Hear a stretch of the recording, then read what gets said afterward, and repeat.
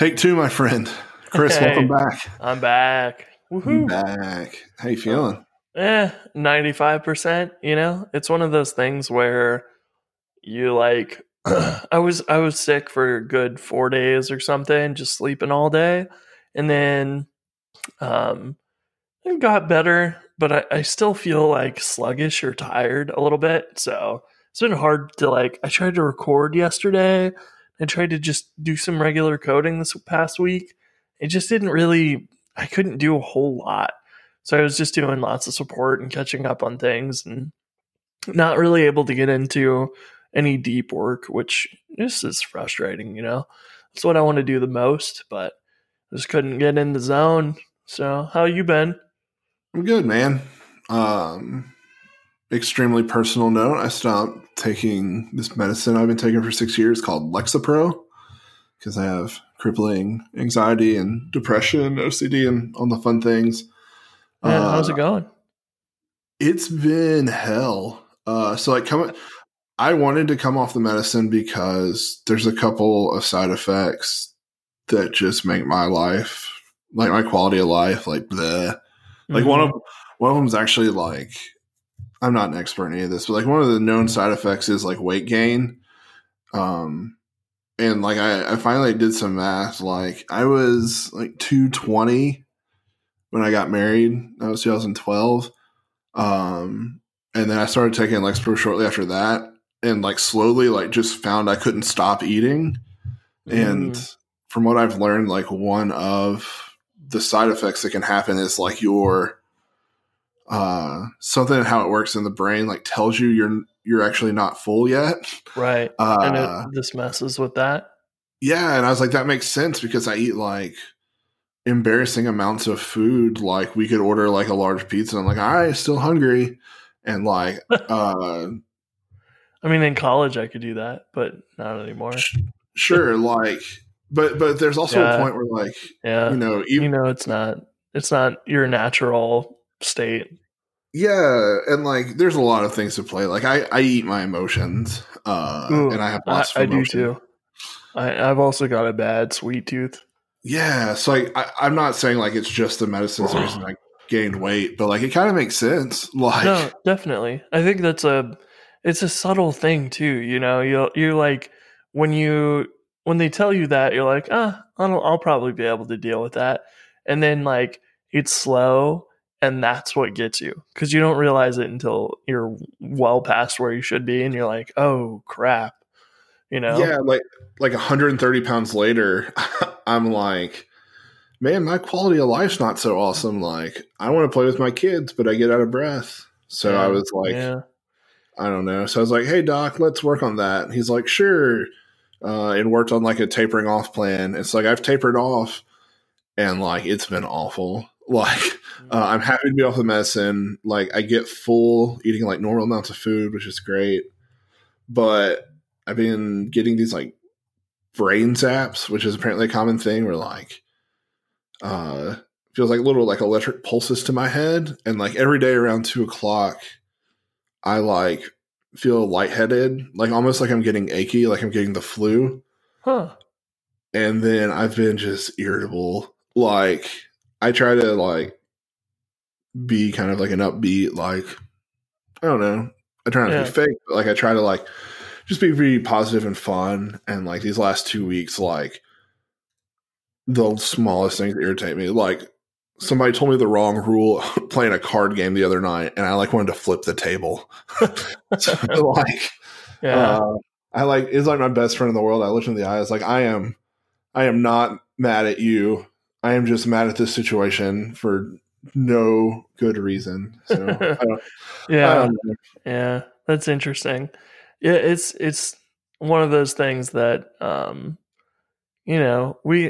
we have all these medicines and things, and it's like, well, there's it solves something, but it introduces other problems. So it's not like all of these are great. They're not.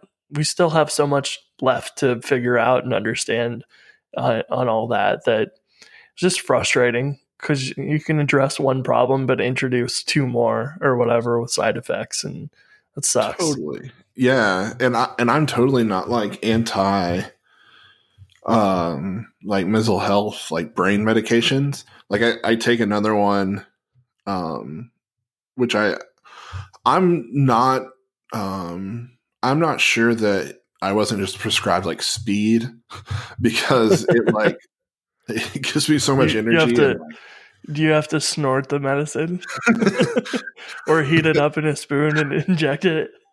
no, I get it from Walgreens from my pharmacist, but anyway, In the back room, you have to get it out by the dumpster.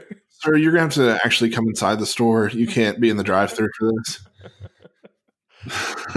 But yeah, no, it's been a wild ride. I also I tweeted about it yesterday because it's kind of like a pretty crummy part of my life, and like I don't really want to talk about it like so like people like feel sorry for me because like I don't even really feel sorry for myself. Like it's just part of it, but like I also It's a I get good really thing. frustrated. Like people, I think people, if you don't have to deal with it, don't even think about it. So it's a good thing for you to talk about, just so people know what's going on with other people. You know, like Yeah, it's a good thing to understand. This is a lot of people are lucky and don't have to deal with that, but they don't even understand the things that you might be going through or whatever. And if they did know, they could, be more, like if you if you are irritable, instead of them being like, God, I hate Jason, you'd be like, okay, it's not his fault that he's feeling irritable.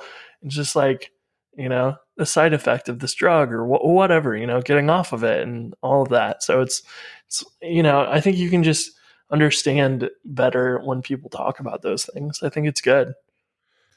yeah, that's a big driving factor is because like my friend the other night was like, "You're being really cheeky," and I love it, but like, because it like I don't know, I'm very passive aggressive when I'm irritable, and I guess like he finds it amusing.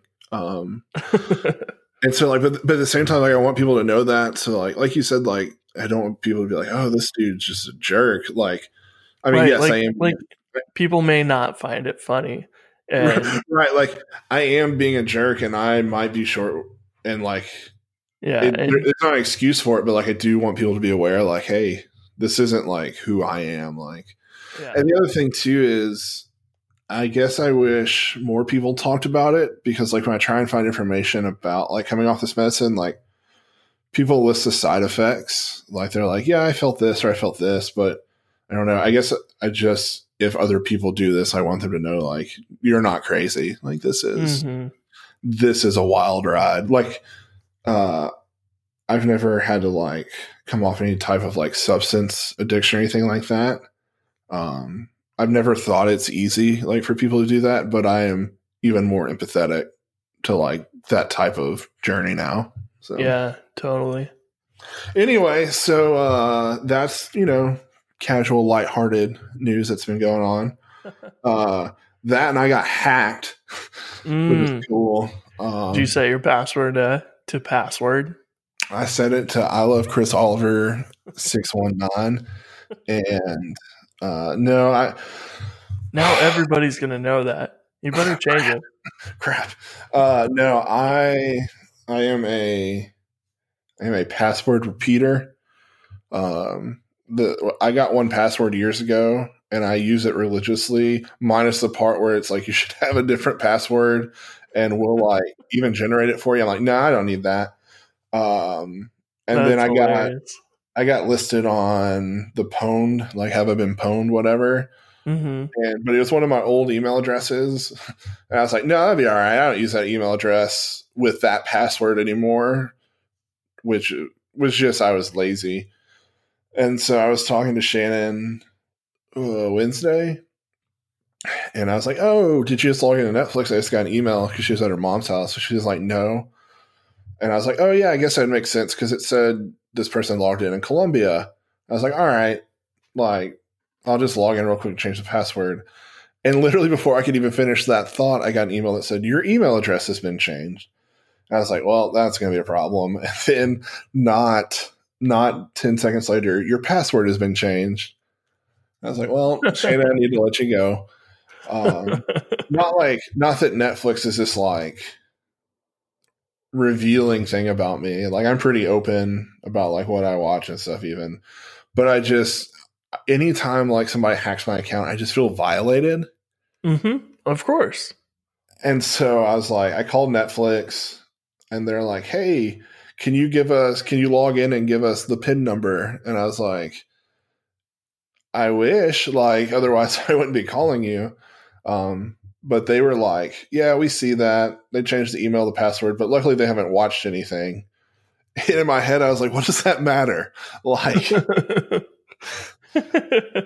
that's great. like, oh, you just reminded me one time at one of my old jobs, we had this shared iMac that was in the office, and we'd play music on for the office on Spotify on there. And one night we were having a meetup, and I remember going to that and then turning on SSH, and I went back to my laptop and I just remotely would log in and then change and just repeatedly, continuously, just like every time I would go change it to Justin Bieber or something, my boss would go over there and be like, what is going on? And change it to whatever he wanted to listen to, and I'd go and change it back. It took him a long time to figure out it was me. And I had like a wireless mouse that I connected to it from across the room as well. And I just jiggle it whenever he was over there. He was like freaking out. Dude, those are the best stories. I have a similar story I want to share. I'm always weird about following up a story with a story because I'm not trying to like one up you. I have a similar story where like I did the same thing. I had a Mac at work, and like this was when I worked at the music store, and our location used to be a car dealership, a smaller car dealership. So like one side was like the showroom and the other side was like where the mechanics worked. And so the way we had divided up was like the showroom was like where we sold pianos and like, you know, the nicer air quotes things. And then like the other was called like the garage band, which was like kind of a cool name. Nice. I like that.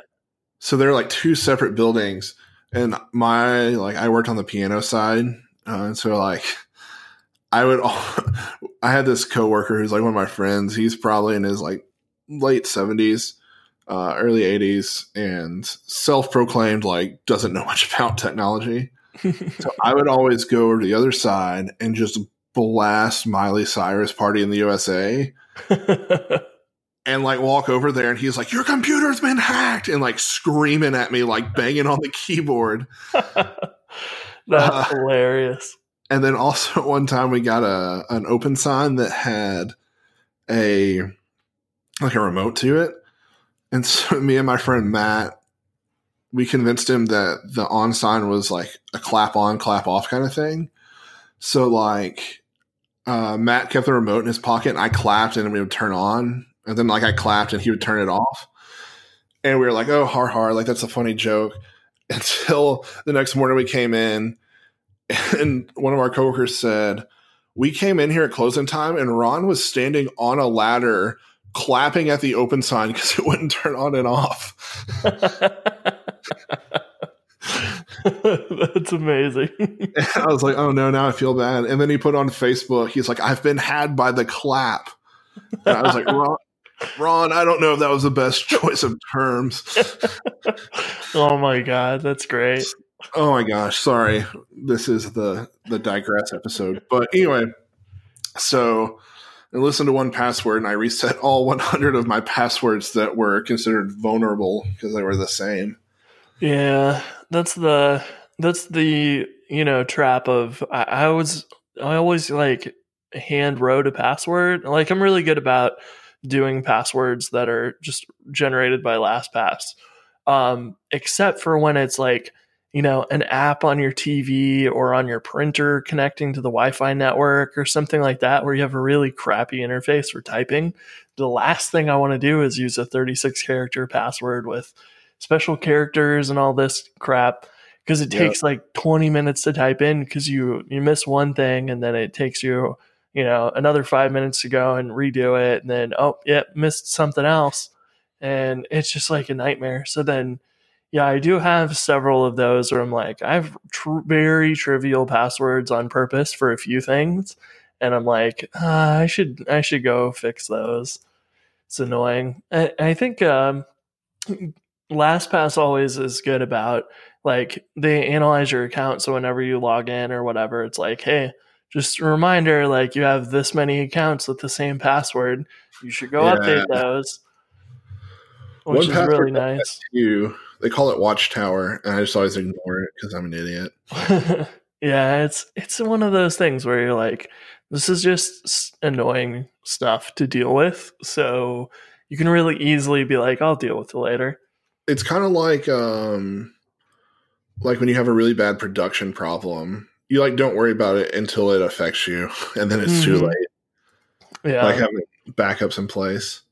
And I was going to say, for anyone listening that is, implementing Devise or something, make sure that you enable the feature that when someone changes their email, they have to confirm it with a link in the email. Because if you don't do that, then I can break into your account, change your email, and you can never recover your account ever again. And we can't look it up either because the old email was not in the database anymore. So, that Yes, kind of stuff is very, very scary. I'm So really make sure you have that. I'm really lucky that Netflix like knew my old password, or excuse me, not my old email, because they're like, yeah, we see this change, Yeah, yeah, and then they made me confirm with like the last 8 of my credit card. And I was like, cool, like this works. yeah. Um, And hopefully that wasn't a scam, the scammer that you called that was like, what is your full credit card number? And you're like, oh, sure, absolutely. Like, dang no, it. uh, the one thing nice about having like an Apple TV and an iPhone is that I got logged out, so I had to re-log in, and I had this like absurd password. But Apple was like, "Oh, we know this is Netflix, and we have this stored in your iCloud password keychain. Mm, We can just hmm. autofill this for you." And I was like, "I want to fly out to Cupertino and hug everyone right now." Dude, my favorite is when you go to like your friend's house and you pull up your iPhone and you're like, "Hey, what's your Wi-Fi password?" And then they open their phone and like tap a button to share the password It and is that's it. so And you're good. like "Holy crap, this is sweet." You're like, it's such a good idea. This I is the future. I love that stuff. Like those are the small details that make such a good experience, but most things are super clunky because they don't implement little details like that. But they're Mhm. hugely valuable. Yeah, no, it's great. Um, I know we're at like 20 minutes of personal updates, but the last update I have is last week I was working and my internet went out. I work from home, and so I was like, "Oh, this sucks. Like, I'll just go to Starbucks." So I went to Starbucks, and then the power went out at Starbucks, and I was like, "Maybe I shouldn't work today." That's Um, hilarious.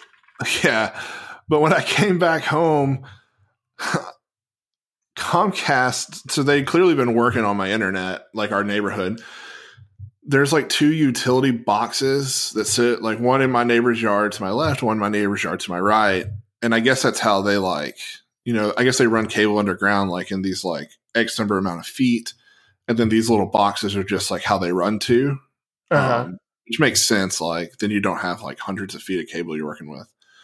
But I guess something went wrong with our cable, and their stopgap was like, okay, well, we'll just run our Comcast cable from that box outside along essentially my front yard to the other box, so that I can literally walk outside and cut that cable and just take down the whole neighborhood.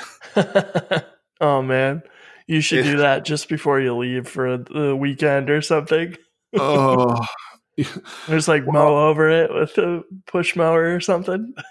but then I won't be able to watch Netflix, which I recently got my account back for. So That's funny. I'm I, I'm excited because AT&T's been there's this big apartment loft building that's being finished, and I think AT&T's running fiber to that building or something. And I'm hoping that I can finally get like the corner of my block now has like a panel underground through the sidewalk. And AT&T is doing a ton of work over here, so I'm hoping that I can get gigabit fiber. I really hope so. I literally check because they have AT&T fiber in Memphis. I literally check probably once a month if it's available. Like literally right now, I'm typing in my address because you said AT&T fiber. Yeah. When you go to like AT&T.com, I can put in my address and it's like, yeah, you can get 5 megabits or 100. And I'm like, I don't want dial up. Like, what are you talking about? Like, and when I called their support and they were like, yeah, the 100's over fiber. Like, you know, What? it's over a fiber cable. And I was like, well, then why can't I get 1,000? Just Like, turn it on. Just flip the switch. What are you so, doing? so I don't know, but I'm pretty sure that, because my neighbor got a text message that said that their super fiber was available at his house. He's two houses down, further away from the AT&T stuff than I am, but I don't have right now AT&T as my internet provider. So when I go to the link when I go to the link that he got on the text message, it redirects me to like a login page for existing customers, and it shows that, but it makes me wonder if I signed up for a month and paid for internet that I might not use, I might be able to sign up and then immediately upgrade to the gigabit. And I just was like, I don't know if I want to pay the $50 just to gamble and see if I could get that. Yeah, I feel like at that point, could you just call customer service and be like, Oh, I have 6 times. The first person told me I could, but it was a year contract. And so I was like, cool, I'll just call back after I go double check and see if I'm in a contract with my current service. And then I called back 5 times, and every single person was like, yeah, we don't offer gigabit internet to your house. And I was like, but I just talked to someone that did. And I was like, God. So yeah, I don't know what's going on, but they're like, their customer support reps and salespeople like just have whatever's available in their software. So they can really only see what I can see online, which sucks. Because I was like, can't you just escalate me to someone who knows more about this? Just please, I just want to give you my money and you won't take it. So I'm hoping they update that online soon, because that would save me hours of uploading time for GoRails. Just uploading, a gig for a video to YouTube and to Wistia. It's just frustrating. It takes so long, and then you upload it and you're like, oh no, I didn't resize or like move my webcam around correctly. I have to do this all over again. It's the worst. Sounds so painful. So you brought up something about Turbolinks Android before we were recording. What's the new thing? What's the news on that? So I don't remember how I stumbled across it. I was just floating down the interwebs, and I read like on the Turbolinks Android wiki page that Turbolinks Android 1X is deprecated. And for those who don't know, maybe you know about Turbolinks, but you don't know about like Turbolinks Android or iOS. They have these adapters Basecamp does that they've written. So like when you use the Basecamp app, you are using like a native iOS or Android shell, and then just essentially like web views that are powered by Turbolinks. Yeah, so like they embed the Basecamp website into the app, but then if I remember right, basically every Turbolinks click will go pass through the app for processing, and then it checks to see if it's approved or not. And if it is, it will go load it. And then things you can intercept there and say like, well, you clicked on the settings link and we want to have a native settings page. We're going to show you that native view instead or whatever. So that's kind of how the Turbolinks mobile stuff works, is it just like watches every request and then chooses, do we allow it in the browser or do we drop out to a native thing? Yeah, it's a really fascinating approach. Chris, I think you've mentioned before, or maybe you mentioned earlier when we were talking, like, it is wild though, because like it's not something that they really talk about a lot.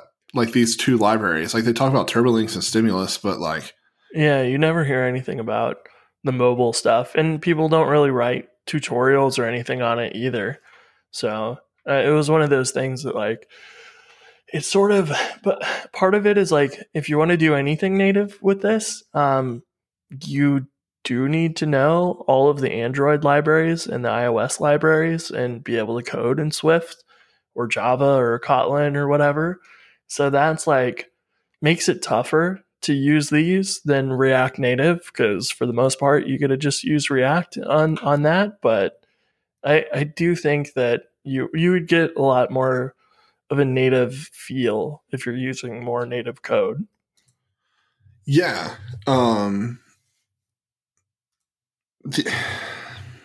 Basecamp's like, they're not a big company per se, like, and like, No, they're pretty small, like 50 people.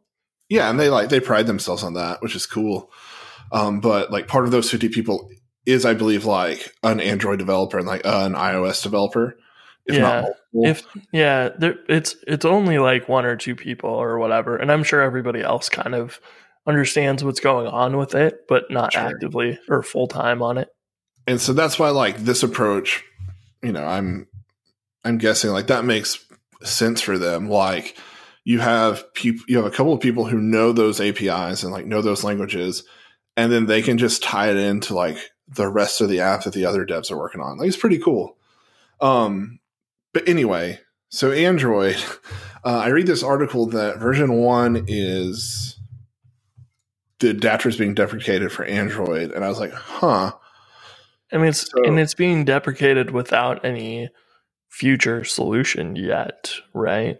Right. There's like an idea of how it might work, but yeah. So essentially, like, I know nothing about Android programming, but like I want to, but the only time I really done Android's like with React Native, which isn't really Android programming, and so I know enough to know that there are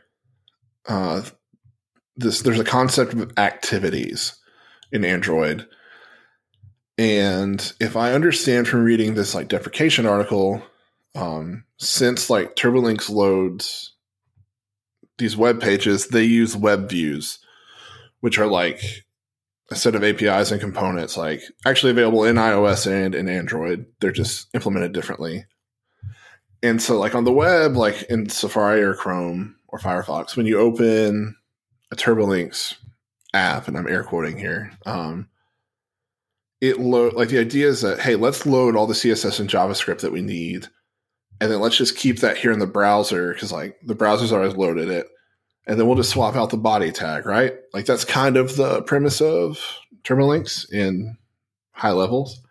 mm-hmm. And so the way to do that on Android is they just load one web view component, and then when the activity changes, instead of throwing away the web view, they just detach it and attach it to this new activity. Right. So it's like keeping your tab between windows or something like on your desktop, right? Right. And so it's pretty fascinating, but something happened where that approach won't work anymore. And if I tried to explain the technical details, I'd be an idiot. But I think it happened in Chromium 64. And so they actually had a patch for it, but they said, hey, this is a pretty leaky patch. And like the vibe I got was, we don't want to just like build our Android app, or you build your Android app around kind of like hacks. And so they said, we're just going to deprecate this. And we have a general idea of how we're going to fix it. And like in the blog post, it talks about, and you told me this earlier, like Basecamp on their like Android side is using more Kotlin. And so they're like, we're working on like a 2.0 adapter, but for right now, we don't know when that'll be released. Hopefully 2019.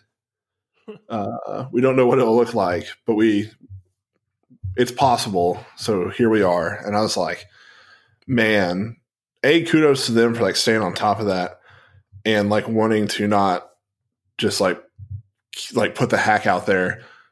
But B, that's gotta suck. Like doing all that work to make this like Turbolinks abstraction, and then Chromium's like, nah, we're gonna change this public API, and it like shutters everything. I don't know. That's Yeah. kind of Well, it feels like, any of those situations like we talk about when we're developing Rails apps where, the more gems you have, the less control in the future you have. So like, the library decides to take a different direction in version 2.0 or something that you don't need or want, and you're kind of stuck. And, that it's effectively the same thing. They've taken a direction in Chrome, or Chromium on mobile that they didn't want for, or doesn't work for Turbolinks. So they now have to find a new workaround for that. And that's kind of painful to deal with, especially in a situation like this that sounds like there isn't a reasonable replacement for it. Or it's not like, oh, just use this other thing. It's like, well, there may not be a solution that's reliable or good at all. Right now, at least. So that sounds kind of rough. yeah. I'll link through the show notes. It's fascinating to me though, and I'm they don't talk a lot about it. It's something I've tried to use a couple of times, but I've used it a bit and it's great. You just have to be. It's definitely, I would say, the best if you don't plan on having any native stuff. Like it's so easy to drop in. You just have to be aware, which is one of my frustrations with Turbolinks is that, and there's an open issue on Turbolinks that I created a while ago that was like, well, okay, you've introduced these mobile views or adapters, and Turbolinks handles all GET requests, but why doesn't Rails have a way of handling form errors by default? Because the Turbolinks Rails integration, that gem, we'll check and see if Turbolinks is enabled and if you make a request that knows Turbolinks was on, then it can use and replace the redirect to, instead of doing a normal 302 redirect, it can actually send back a Turbolinks visit and clear cache response as JavaScript, which is awesome. But when a form fails, you need to actually re-render the form with the errors and all the content. And they don't have a way of handling that, which is like the required piece to actually use Turbolinks Android and iOS, because those by default don't allow any post requests, because the post request by default is going to blow away all your CSS and JavaScript and then reload it, which is the one thing that you don't want to do on mobile. You don't want to re-download that, and so then it won't feel native. And so that was like turned off by default, but with no solution built into Turbolinks, which seems strange. So it's one of those things. They still have some rough edges that they need to address, and it wouldn't be that hard. There's been in that thread like a bunch of other solutions that are pretty solid, but they just haven't included any of them yet. And it's like, just do something. Like, give us some solution, just even if it's not perfect, some starting place would be good so we could go and like contribute to making it better. But we just need some sort of decision on a starting point. right. Yeah. So kind of shifting gears, I will punch your way. We talked about a little bit of like autoloading, threading. Yes. I would love to hear about that some more, and I'm sure people listening would as well. Yeah. So this is something that I haven't written a lot of threaded code in the past few years. I did more in school, like in university classes, like just exploring and learning about threaded stuff. But one of the things that Rails does is the reloader. And there's actually in the guides on Rails a new, I think it's even tagged as a work in progress article here called Threading and Code Execution in Rails. And this is really interesting because Rails does concurrent stuff now, especially with active job. Like it's got to run those jobs asynchronously and stuff. And so it's basically Rails is trying to handle the concurrency stuff for you so you don't have to deal with it, which is good. But one of the situations I was having recently was I was using Sidekick to deploy stuff with Hatchbox, of course, and deploying to a cluster where I have to go and install, or clone the Git repo on 5 different machines. I want to do that in parallel. So I had Sidekick Batch as the gem doing that. But there's some issues with it with recent versions of Sidekick where the open source thing doesn't work. And you can pay for the Sidekick Pro version, but I didn't really basically the cost of that was just kind of high for this project right now. But the open source one didn't work at all. So I was like, you know what I'll do is I'll just write my own threaded version of this in a Sidekick job, and that should be good enough.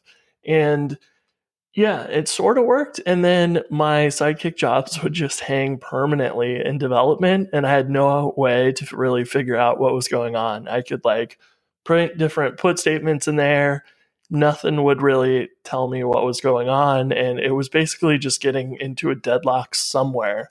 And I figured out, because a friend of mine told me to look into this article here and basically check out the reloader, because this is what in development will reload your classes. So every time you change something in development, you don't have to restart your Rails app. That is part of all of this stuff that's going on. So it's reloading your classes and modules and things. And I had written mine incorrectly. And some of the stuff in the guides will tell you, if you're going to use modules, actually explicitly write out the module and don't put class module : whatever. Definitely put it as a module and then nest the class inside of it. And that helps the reloader to actually find the right things. And it turns out that was actually the issue that I had because I was writing that in the wrong style. So I had to go back and rewrite a bunch of that code and just kind of nest it differently. And that fixed my problem. It was really interesting. But I would recommend reading that Rails guide if you're interested in how some of that stuff works. It's really cool. I mentioned this earlier, but I've actually never written any kind of threaded code. Now that I think about it, maybe I did. Maybe when you mentioned in school, maybe I did there. Yeah, I should make a screencast on this because I don't think a lot of people have, and Rails and Puma and everything will basically do all that for you. They make it so you don't have to worry about it for 99.9% of what you write, and that's good. But if you ever need to do stuff in parallel, you're going to have to write some threaded code, and that would be a great screencast to make because it's really straightforward. You write an array and say I want to create 5 threads that will do this work, and you do the work inside of a block inside of the thread, and then at the end of creating all those threads, you say thread.join. And your main process will just sit there and wait until all of your threads have completed before it goes and continues. And so it's really straightforward how to do it. You have to be careful not to modify, global variables or whatever, because things need to be thread safe. And we can include some links on more about learning about thread safety and stuff like that. But it's something I probably can't super well explain because I haven't done a whole lot of it recently. But you can end up doing things where your threads effectively are running at the same time, but they can be interrupted at random. And so if you are doing something where 2 of them are modifying a variable that's global, one could change it to a value, and then the other one changes it to a different value. And the first one sees the new value from the other thread that it wasn't expecting, and things can go wrong that way. So threading can be quite complex, but it also isn't that hard. So yeah, I'm really fascinated by it because I've talked with when I've worked with Hanami, they're Hanami's thread safe by default. And I've talked with some other developers who like work on libraries and talk about thread safety. I'm like, oh, that sounds really nice. And that's about it. Like, Yeah. I want to learn more about it. I just, I don't know much about it. Yeah, I think it's a thing that you need it if you're doing that kind of work, but a lot of times we don't really need that kind of work. So it's something you don't need to deal with, or you pay for Sidekick and you use Sidekick open source and you let it deal with it, and you just write the work you need to get done and let Sidekick deal with that for you. So it's kind of nice in the community that you don't have to deal with any threading related things for the most part. Yeah, no, it's nice. There's I'll say that for another time. We're kind of running out of time. There are a couple more things I just want to talk about real quick. Yeah. First is I was on Reddit where I recently realized I spent a lot of time, but only on the Ruby subreddit. There's a gem release called Suggest RB, and I'm kind of like paraphrasing what I read earlier this week. It was inspired by apparently some kind of library or some kind of similar concept in Smalltalk. And essentially what it is you call this method on an object, and for the sake of what I'm talking about, everything in Ruby is an object. So you call it on like an instance of an array or something like that. And let me look up the exact method name. I think you say what returns is the name of the method. What _returns ? Okay, perfect. Yeah. So like the first example is I have an array and it has 3 values, 1, 2, and 3. I can call a method on that array that says what returns, and my argument is 1. I want to know what I can call on this array that returns the value 1. And if I'm going off like what I remember the doc saying, I think it'll return an array of like symbols, and it's like you can call first or min on this array and get that value. Right. Yeah, because you have 1, 2, and 3 in there. So 1 being the first value, that would give it to you. And then min being the one that finds the smallest number. Same thing. And so if you had them in different order, like 1 might be last, and it would give you last and min. It's pretty cool. It's like a interesting thing. It's weird because, what if the arguments take, or what if the method takes arguments? Then how does all that work? It's got to be more complex than it seems. Yeah. It's crazy because you can give it arguments.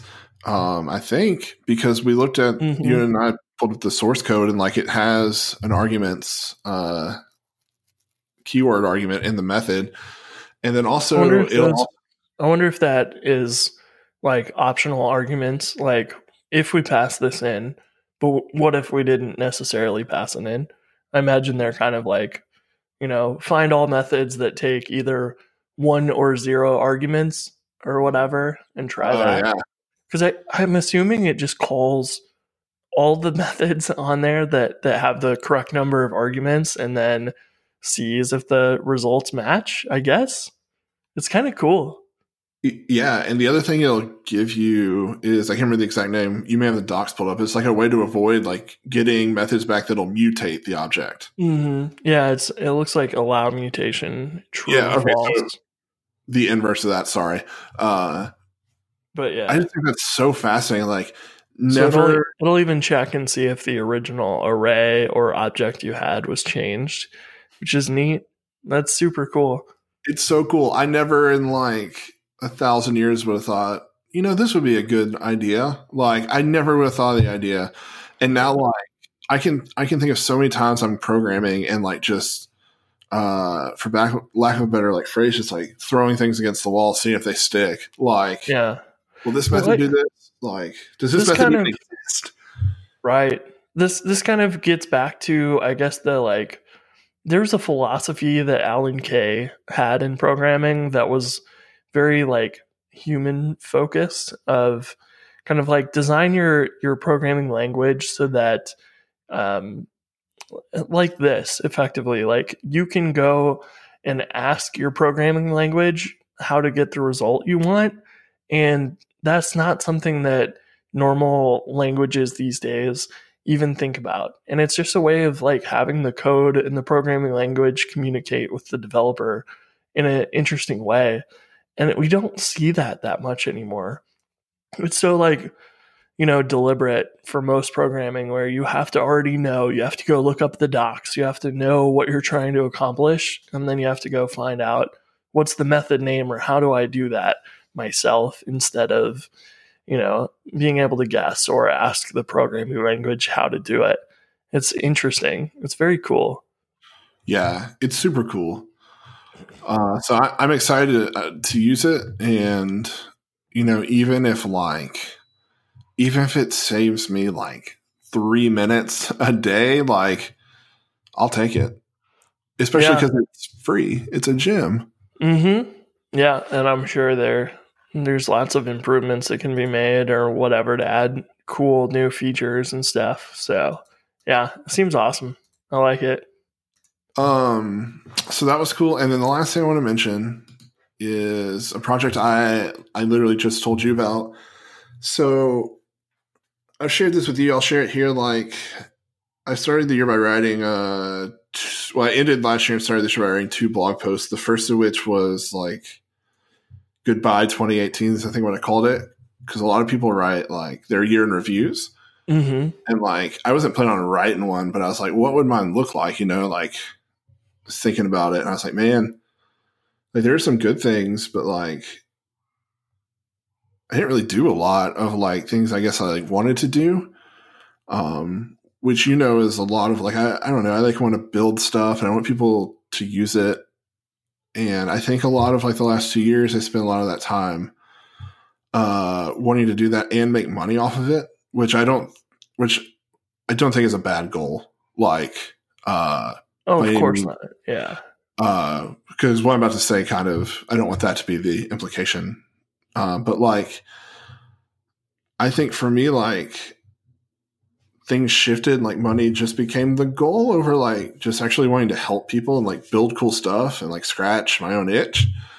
And I think it really kind of muddied up the water for me. And so like my plan for this year is just to like build stuff and like do things to like help people because, like I have a good day job, and like my financial needs are met. So like, what if I just did stuff because I wanted to do it? And so like, what am I? Go ahead. I was going to say that's effectively where GoRail started. Like I was just like, well, I'll buy a domain and I will document my own Rails like processes and just publish that online because I want to keep notes for myself, but I might as well help other people and share it. And then it turned into, that stuff always works out that way because, if you're actually helping people, then they're willing to give you money because you're really helping them. And that's a much more natural way of making stuff that works, Yeah, absolutely. And it's, and it sounds more fun. Like now that like I have like drawn this line in the sand, like, one day if I can like build something that like pays my bills, like this is totally cool or like makes some side change. But like now that for right now, I'm like drawing this line in the sand. I'm like, I don't want to even think about the money part. Like I just want to like build stuff. Like I feel so much more like relaxed and like excited to do stuff. So all that to say, like one thing, I've talked about is, like you do Go Rails and you do shout out these really great videos on like for like people who are already writing Ruby and Rails for the most part. And there's a lot of like beginner content out there, but like a lot of it's kind of starting to stale a little bit. Not all of it, but some of it. Mm-hmm. And so I think for this year, like I want to like try and like help beginners like get into Ruby, right? Like whether it's like making videos or like writing blog posts or whatever. But one of the first things I thought about was like, if I'm new to Ruby or maybe new to programming, what's like a hurdle that gets in the way? And for me, that was like installing Ruby is easy for me now, but if you're not like super well versed in programming, it could probably be like you've never opened the terminal before, right? So I was like, I want to build like essentially what was like try Ruby, but is where you just like, it's not necessarily guided. You can just type code in and run it. Like you wouldn't even have to install Ruby. Right. You just go to the browser and Yeah. I think that's why Codecademy was so successful. You know, like you can go learn JavaScript and Ruby and whatever else without ever having to, and Code School too. Like they had the online interpreters. I think you're absolutely right about that. And, you know, Code School is now a Pluralsight. And if you go to tryruby.org, it just takes you to Pluralsight. So those have kind of fallen away. We need a replacement. And so, like, essentially what I want to do is, like, I think this year, like, I think about doing is writing, like, a set of tutorials or, like, some kind of ebook just for, like, the fundamentals of, like, Ruby. Like, just the beginning stuff. Aimed at people who don't use Ruby who maybe want to experiment with it. And so this was the first step of that, is give these people a place to go and try out this Ruby without having to install it. And so there is, I have a friend, he used to be one of my coworkers, who is, I consider to be like the most intelligent person I've ever met. And I don't say that lightly. And so I was like, hey, I'm thinking about doing this. Like, how would you approach this? I called him on a Friday seeking his input, and by Friday night he had pretty much coded up half of it for me. And it's really cool. For those interested, what essentially, instead of like building like a sandbox version of Ruby that like an API hits with like Ruby code and then it returns a result, this actually just runs in your browser using WebAssembly. So he has taken Ruby 2.6.0, used Emscripten and some other libraries, I think, and basically taken Ruby 2.6.0 and just put it into a WebAssembly module that then when you type in these commands, or you can write classes out, you can any kind of Ruby code, and then you click run, it just, without leaving your browser, just goes to this WebAssembly module, compiles that Ruby and returns the result right there in the browser. That's super cool. It's pretty freaking cool. So essentially all I ended up doing was making the aesthetic of it. And we just made it like it's just a Create React app. And that's great.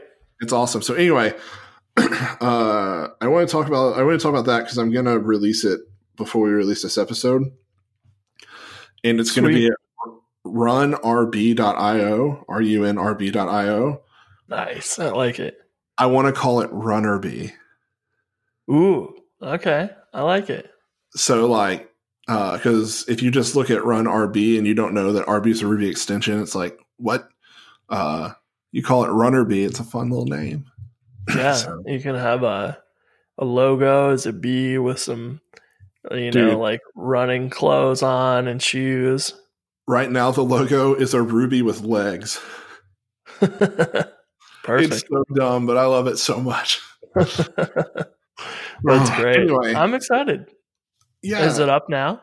No, I thought it was. I worked on it a couple weeks ago, and then I just went to the domain before we started. And it's not there. So, but it will be there when it will be before we release this to the world. I'm going to deploy it, and I don't expect it to be perfect. Like right now, I think it's only the standard. It may not even include like even the standard library. Like you can't like require CSV right now, but like those are things I'm going to add. But yeah, it's a good start, and that's cool, man. You can go to it from your phone. Like if you're like, I wonder, you're thinking about Ruby and want to see if something works. Like, I don't know. We'll see how it goes. It reminds me of I use that rubular.com all the time for regex testing and everything. Like having a similar site with just some Ruby code in there would be great, because I pretty regularly open up a IRB console and I'm like, can I do this? And try something out. And, being able to do that in the browser would be really easy. I